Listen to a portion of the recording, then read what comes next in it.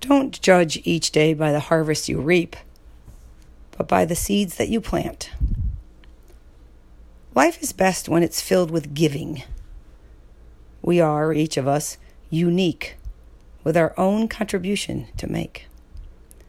At the same time, we are part of a greater whole. Giving is what keeps us connected. You have a gift. You are blessed with it. It might be your smile. It might be your brains. It might be your skill at organizing.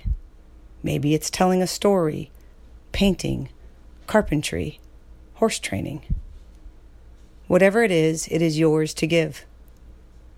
Give, not to make an impression, not to fill an obligation or to repay a debt, but for the sheer joy of doing so. Be a giver and a receiver of joy.